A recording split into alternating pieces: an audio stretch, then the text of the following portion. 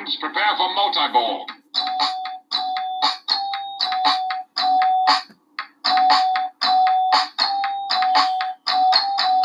Hello, and welcome to Pinball Nerds Podcast, coming all the way from River Hibberts, Nova Scotia, to the holes in the side of your head. Introducing your host, Orbital Albert. That's me. Take it away. Hey, thank you.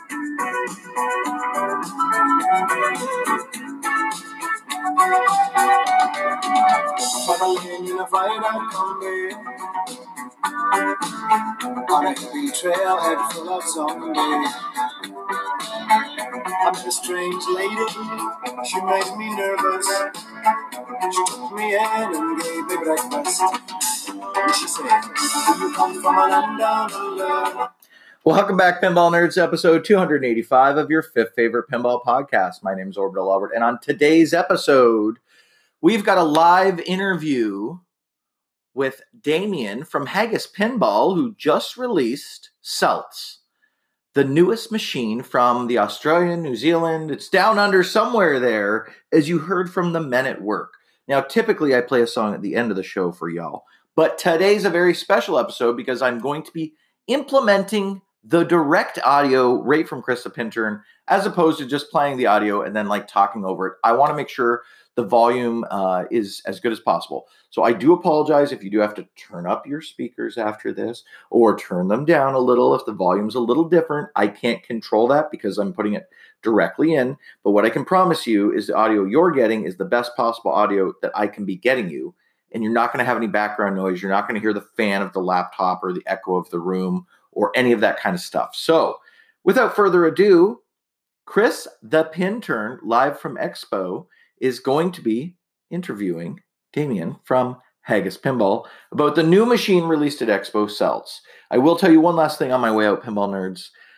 Later on today, so shortly after this episode comes out, maybe 5 or 6 hours later. So if you're listening to this today, October 22nd, probably before you go to bed tonight, you can expect a live interview with Chris the Pintern, which I will be doing here from River Hibbert, and he's back home now. So he's going to be calling me tonight around between 5 and 6 p.m. Eastern Standard Time. So he'll probably be up about an hour after that, like 7 p.m. Eastern Standard Time-ish. But of course, like, subscribe, follow, all that jazz so that you'll be notified as soon as that comes out. Very excited. Chris brought us the exclusive of Celts being released on Friday. Excuse me. And thank you so much, Chris, for all your hard work. Chris also had a great time. I got to see him on the Flippin' Out live stream on Wednesday night with, of course, Ken and Bill from Special Lit Pinball Podcast and tons of other people. I know Dwight Sullivan was there and just tons of John Borg, tons of other people. Go watch it if you haven't watched it yet. It's incredible. You'll see Chris the Pintern in the background walking around playing some pinball. He's wearing a hot pink, one of 3, Eat, Sleep, and Breath pinball, because I forgot to put the E at the end. Or my wife, the graphic designer, did. Who knows? One of us did. And you'll see him walking around there. And then I also saw some cool pictures where he was hanging out with a lot of really fun people. I know even Crystal Gemick from the Riptide Pinball Podcast, and of course, Marco Specialties.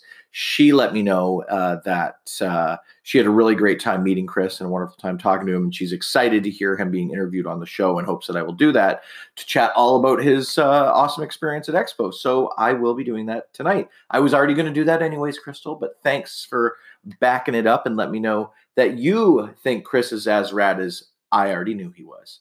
All right, buddy. We are going to listen to you now. And I'm going to say goodbye to you awesome listeners for now, because I got to go build a chicken tractor. Just Google that. It looks nothing like a tractor, but I'm making an A-frame chicken tractor, basically going to be for my 12 little chicks to not get eaten by the big chicks. And these things, I love. You guys know how much I love Jurassic Park. And yes, David Dennis, who I did get to speak with at a pinball tournament this weekend, which I'm going to do an update on later. I promise. I don't have the time right now, but I got to speak to David Dennis finally, who is a super fan for the Eclectic Gamers Pinball Podcast, and of course Dennis Kriesel there, and also I think he's a super fan of almost all the pinball streams. So I especially likes to watch Eclectic Gamers and chat with Dennis there. He asked me, he said, "So what's going on with Jurassic Park? You were so in love with Jurassic Park. Are you still getting it?" Yes, I'm still in love with Jurassic Park. These little tiny chickens remind me of them, but I have had very little pinball time lately. My to-do list has just got longer and longer and longer, and pinball's not as high up on it as I want it to be, but you know what is?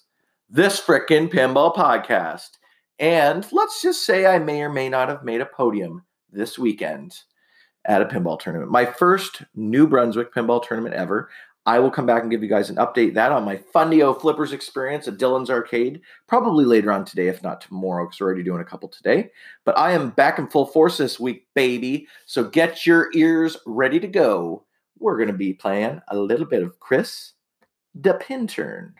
Okay, so let's take a little listens here. Oh, I'm not doing this. I'm doing direct audio. That's right. So until next time, pinball nerds, remember to eat, sleep, and breathe. Chris the Pintern Pinball. Good morning, pinball nerds. I'm here in Chicago wrapping up Expo with Damian Harton of Haggis Pinball. Howdy. How you doing, Damian? Good, thank you. Yeah, no, we're here this morning. We just got the play field out and getting that set up. How are you getting that back home, by the way? I need to swing past the local hardware store and get a couple of pieces of wood, and I'm going to just crate it up so we can take it on as check-in luggage on the plane. Check-in luggage. Okay, so that sounds like a fun time going to the airport with that. You do have a show this upcoming week, right? So you're going to have 20 hours to travel home, and then within 4 days do this all again. Within 2 days. Oh, shit. Okay. Well, that sounds like a wonderful time. So, Damian, one thing that I'm kind of curious about, you're kind of an unknown commodity just because a lot of American focus on pinball. Obviously, we're here in Chicago. Yeah. Tell us about yourself. Like, how are you here? Yeah, it's a good question. I mean, I guess my backstory is probably not a lot different from a lot of people in pinball my age, which is we grew up. I remember growing up playing pinball in the mid-'80s and, after school and all those sorts of things, taking down our 20-cent pieces at home it was to play the pennies, as we called them. And life sort of then gets in the way and you move away from it. And back then, I don't know, it's probably a little bit different now, but the thought of ever actually working or having a job in playing games was just that was just foreign. My dad's a bank manager or was a bank manager, and it was always that path, get a job, blah blah blah. So life gets in the way, and then one thing after another, you get to a point where you're able to find a pinball machine or buy a pinball machine, and that's what happened to me. So July last year, I bought my first ever pinball machine, which was a Pinbot. Okay. Which I remember playing back in the day. I always thought, if I get a pinball, I want to get a Pinbot. So I found one on a Facebook feed, and this story might go for a while, sorry. No, I like it. No, that's people want to know, yeah. Okay. And so I thought, that's fine. It's probably old. It's probably going to need a bit of work, and I always like projects and tinkering and things. So I thought, I'll get it, I'll take it home, and I'll do a restoration. I'll learn all about pinball machines. Got it home, transported it in my trailer on its legs with the head box up. Because I didn't know any better at that time, and that's what the guy said they do. Got it home, didn't know even how to open the head box, and in fact they actually didn't even give me the keys for it, so I had to wait another 2 days till the keys turned up. I think I played it and a ball got stuck on the second game, and I couldn't get the glass off. So you were the amateur's amateur. Oh my goodness. There was nothing you really knew No. other than you liked pinball. Even what seems simple things now, like the concepts of rule sets, and you do something other than just flip the ball around for the flashing light. Yeah, no, I was the complete novice. And somehow that turned, in the next sort of 6 to 8 weeks, that turned from Pinbot into a second Pinbot, which was going to be used for spares, and then into a Getaway, and then into a Judge Dredd. Okay. Which then turned into, coincidentally, because a friend of mine happened to have the similar journey. He'd been on holiday, played AC/DC, came home, bought one, then he bought it dialed in, and we were both like, oh, this is crazy, coincidence, same time. And I'm like, I reckon I can make one of these. And that then turned into, I reckon we could start a company making one of these. So it was that simple. It was just, let's have a crack. How long have you been working on Celts or trying to build a pinball machine? Well, so literally September last year, and I recorded a video because I thought, if I wouldn't be busy enough doing that, I thought I'll do a video and I'll document it because we're so far away, other side of the world, and people aren't going to know me. And I thought, well, I'll do a video and then at least people can follow along with the journey of me trying to figure out how to build a pinball machine, and they might get something out of that.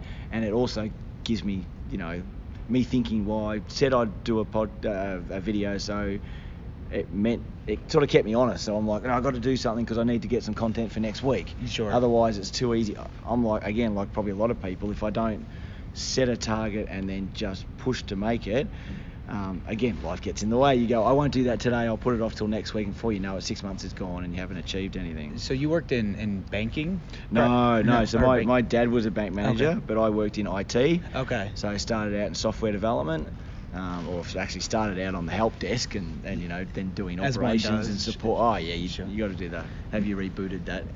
Right, Have you turned that on and off? Yeah. Right. So you did all of that sort of stuff. Got into some consulting and did that for a while, and then started up a business doing professional services. So I had some guys working for me in IT companies and things like that, which was good because it afforded me a bit of time, which you obviously need if you're working on pinball, and money to be able to sort of support that while that business was still running. Sure. Well, so describe Celts for me. All right, so the continuation, I guess, of that story of the pinball journey and starting in September, the partner that I started with unfortunately had a bit of a family crisis and he needed to pull out of the company. So if we started in September, the first target was to meet TPF, to TPF with a whitewood. And this was in 2017 or No, September? 2018. Okay. Just last year. Oh, yeah. Yeah. So we had started with a title called Wraith, and that was going to be our first pinball. It was very dark and scary, the idea was. Unfortunately, when Blair needed to step away, it was about 8 weeks out from Texas, and I had said I was going to be at Texas with a whitewood, and so I turned. Damn it, you were going to be there. And I went. I'm going to bed that night thinking I need a new theme, I need a layout, I need all these things. And I think when I woke up that morning and had a shower, my mother's Scottish, so Celts or the Scotland and the Highland Games was something very familiar and very easy. I didn't need to research stuff, and I thought, Highland Games lends itself to modes because each event could be a mode, and you can have fun with the accents and the characters, and that was sort of the start of it. That was how it started, and in 8 weeks we designed the playfield layout pretty much as it is now, and managed to build it and get it to Texas and get it flipping so people could at least flip the whitewood. So would you say that Celts, you said that you're looking at modes and looking at how you can integrate this theme into like gameplay. Yep. Is Celts a mode-based game? How would you describe the gameplay? Yeah, that's a good question. I mean, again, I think I've said this to a few people. I think I've been a bit lucky in the journey, maybe because other people have realised that, I really enjoy it, and it's clearly a passion, and I think I've attracted like-minded people. I had a good friend, Greg, who I had worked with when I was doing the IT consulting, who made the mistake at the start of that year, this year, January, when I was talking to it about him, and he was getting back into pinball, having not played since, for a while, made the mistake of saying, "Oh, that sounds like fun. Do you need a hand with anything?" And I said, "It's funny you say that." So Greg has been working on the code since January, and with him involved and concentrating solely on that, and me not then having to worry about it, the rule set has developed like way beyond I ever thought. So yeah, you'd probably still call it mode based. There's two sort of paths you can travel. You can either compete in the Highland Games, or you can battle other clans, as the Scots always did back in that period of time. And then there's a lot of other little things. We've got sort of hurry ups and random awards and special other little things you can do. If you're just good at looping a ball, you can just loop a ball and build bonuses and stuff like that. So You kind of spoke to this, but looking at that development process, so you did work with other people. This wasn't just a solo effort then. So you worked with Greg, and you had an original partner. So correct. Okay, gotcha. So I'm kind of curious too. Everybody wants to know when it comes to code or new games, are there any changes that you are looking to make? If so, what would they be? From a rules perspective or layout perspective, or do you feel comfortable with what you're doing now? Well, as I said, we're very comfortable with the actual layout of the playfield. I spent a lot of time, even just getting to Texas. We were at revision 36 and cut 38 of the whitewood, because I was learning as I was doing it, and we were tweaking. So the main focus I think I had was I wanted a horseshoe because I love Space Invaders. I want to get a Space Invaders, so I'm like, I want a horseshoe, and I like the loop, the outer loop in Getaway, and so my main focus was I need a nice outer orbit that feeds back to the flippers, and I want a horseshoe. And once I think I got that right, then it sort of grew a bit organically. So, well, I've got this space here now. I need to make that interesting, and then what do I do here and there?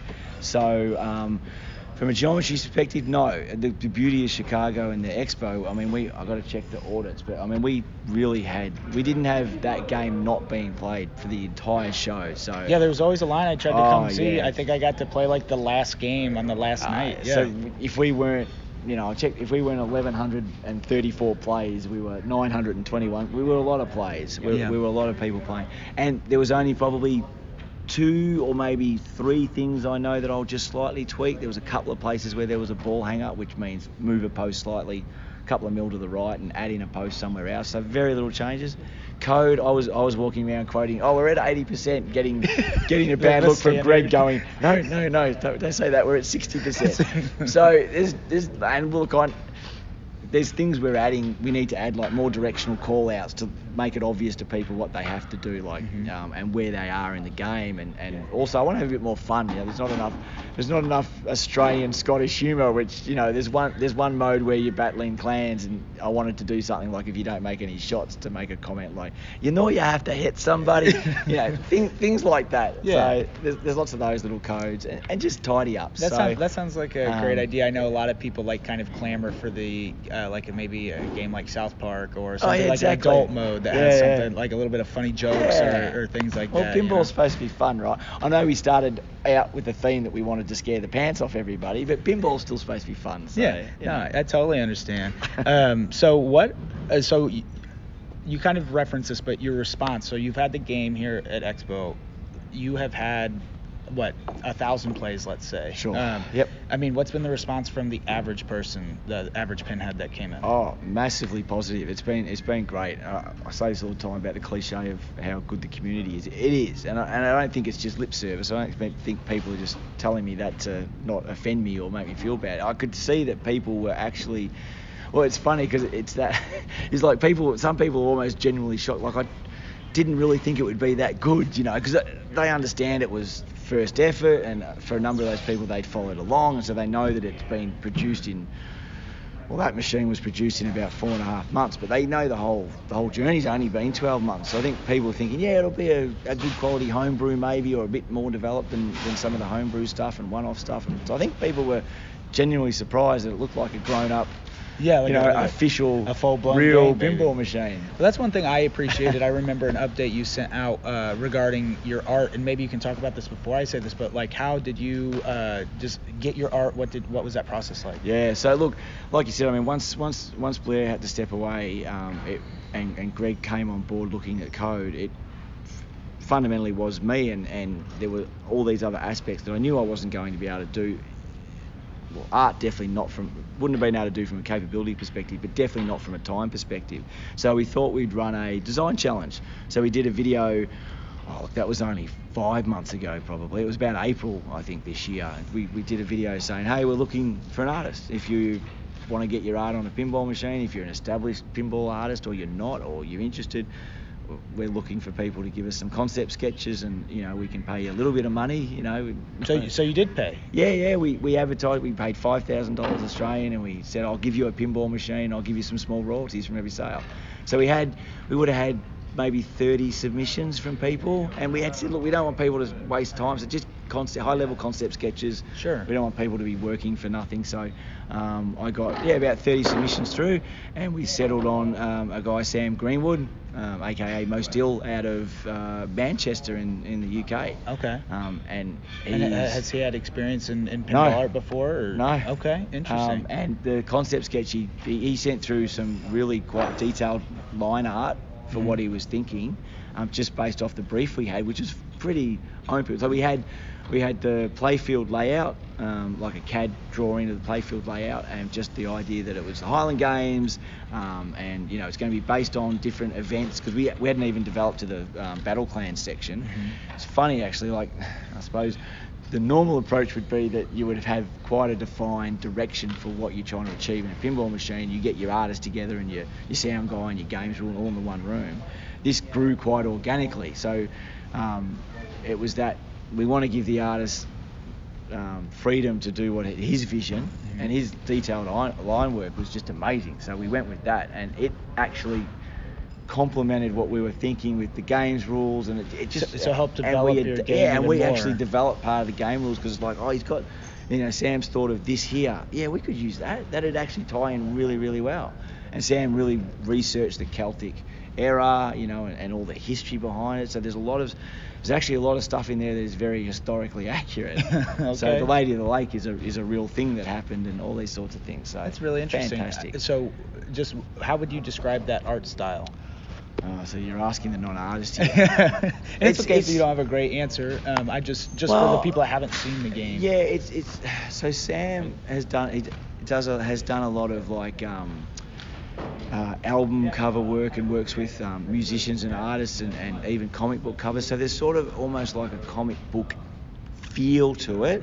I had a few people say, oh man, it looks like it's almost like a mobile app game type style, but in a good way. I mean, I don't know if there's a bad way, but yeah. So it's not photorealistic, it's not completely abstract. So it's this sort of, I guess, as an original theme, it's this cartoon-esque, but really he's done a good job, I think, of tying it all together and using a really great color palette. So okay, well, no, I appreciate that. I am curious, so getting back to kind of you as an organization as Haggis Pinball, what are your goals for Celts and your company going forward?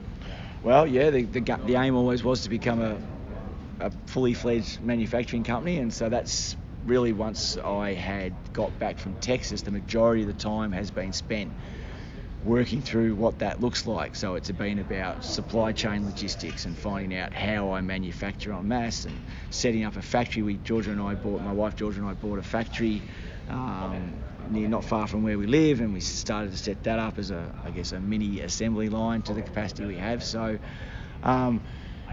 we're literally looking to, I liken myself, to the early days of Spooky Pinball. It's that same sort of idea where it's an idea and a passion and something I want to be able to do, and I've got to start small just because I don't have venture capital, or I don't have backing to be able to say, oh, that's cool, we'll just throw, a couple $1 million. I'm literally just using the money that I have or had off the back of the IT business, which I don't have running anymore, to basically get to the point where I can build machines and then hopefully grow that into something. So speaking about the growth and any expectations you have, how many games are you hoping to make? Oh, well, look, if I could sell 10 million. Yeah, exactly. I'd love to. I'd make 1,000 just in America. Yeah. If I could sell 250 of that game, worldwide, I'd be ecstatic. Okay. I think I realise, and as some other people have said to me, oh, it's not your first game, it's your second one, you're going to have to knock it out of the park. Thinking, oh my goodness, you obviously haven't funded trying to get one game up and running. Right. So, there's a bit of that. There's a bit of, I've got to try to at least claw back some of the cash that's gone in. And this is only, I've currently got enough parts and components to be able to produce about 15 machines, straight up. I could just go back to the factory and produce them straight up and get them out the door.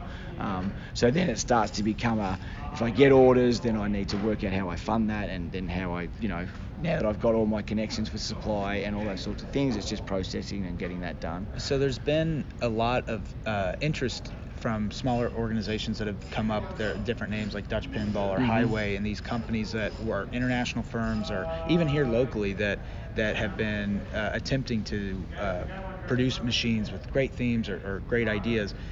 How are you going to deal with that, with their in my opinion, failures, to make sure that your consumers know that they can get those games? So, is there something that you've talked about internally or thought about to work with that?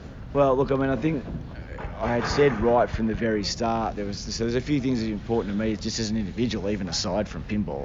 One was, as I said from the start, I was never going to take a cent off anybody until I knew that I was able to produce a machine and repeat. So basically, continue to produce machines. I was never going to ask for somebody up front to give me money to fund me working out how it works. So, the last 12 or so months, that's what's happened. It's been me going through the process, being transparent, doing the video so everyone sees and understands the mistakes that I've made and the things that I've had to learn and the things I've had to figure out, so that I can get to the point that I could show the game as it is to say, well, this is it. The other thing is that if I say I'm going to do something, it's pretty hard and I'm pretty gutted if I don't ever get to do that. And apart from me trying to bring the launch forward a little bit, because there was an event in Australia a couple of weeks before we left, which I said I was going to get to because it would be good to show it in Australia first, just because we're Australian, that I had to postpone because it just wasn't right. Apart from that, I've done what I said. I got that Whitewood to Texas in that shortened time frame, even with the challenges we had, and I managed to bring Celts here to Chicago, the other side of the world. So that was important to me individually, because I think that sort of hopefully says to people that, well, I'm a man of my word, and I've managed to produce something that I said I would, and I haven't asked anybody for a cent. So now people hopefully will realise that it's just a deposit down, similar sort of the way Spooky started, which is deposit to basically commit to the purchase, and then I go with that, and I still fund the rest of the cost of the machine, and you pay as we go. So if somebody wanted to buy a Celts machine, when would you look at taking orders, and can somebody get one? Would they contact you directly? Do you have a distribution network? How would that work? Yeah, so at the moment the model will be direct. Now that hopefully can change. I've been speaking with some distributors whilst we've been here. It's the other point of coming to Chicago, to hopefully distributors and whatnot can actually see a product and go, well, okay, they've done it, and hopefully think it's a good product. So I'll continue to have those talks with them, I guess, over the coming weeks, and we'll see if something can eventuate from that. I will have the website ready to go from the 1st of November to be able to take orders. So I'm set up, as I said, I'm ready to manufacture right now. There will be, at the moment, a 12-week build time process. The majority of that is in the playfield time it takes to paint and let the paint cure and do all the clear coats and everything that's required. So that would mean that if somebody ordered something 1st of November, we'd be looking at start 1st of February basically to be able to send it or ship it or have it picked up from us in Australia. So we're used to having this Pro, Premium, LE, Yep. Super LE, CE model. What does your model look like for the game? Are there different trims, options? How does that work? Yep, we have one model, and then you can customize. So we have a number of add-on customizations that you can get. One is full trim package, so you can choose one of about a dozen colours. That I've let the artists have sort of restricted that to what they say works well with the art scheme. But you can pick any of those colours and do all of the metal work in that colour. So the machine we had here was a pearlesque.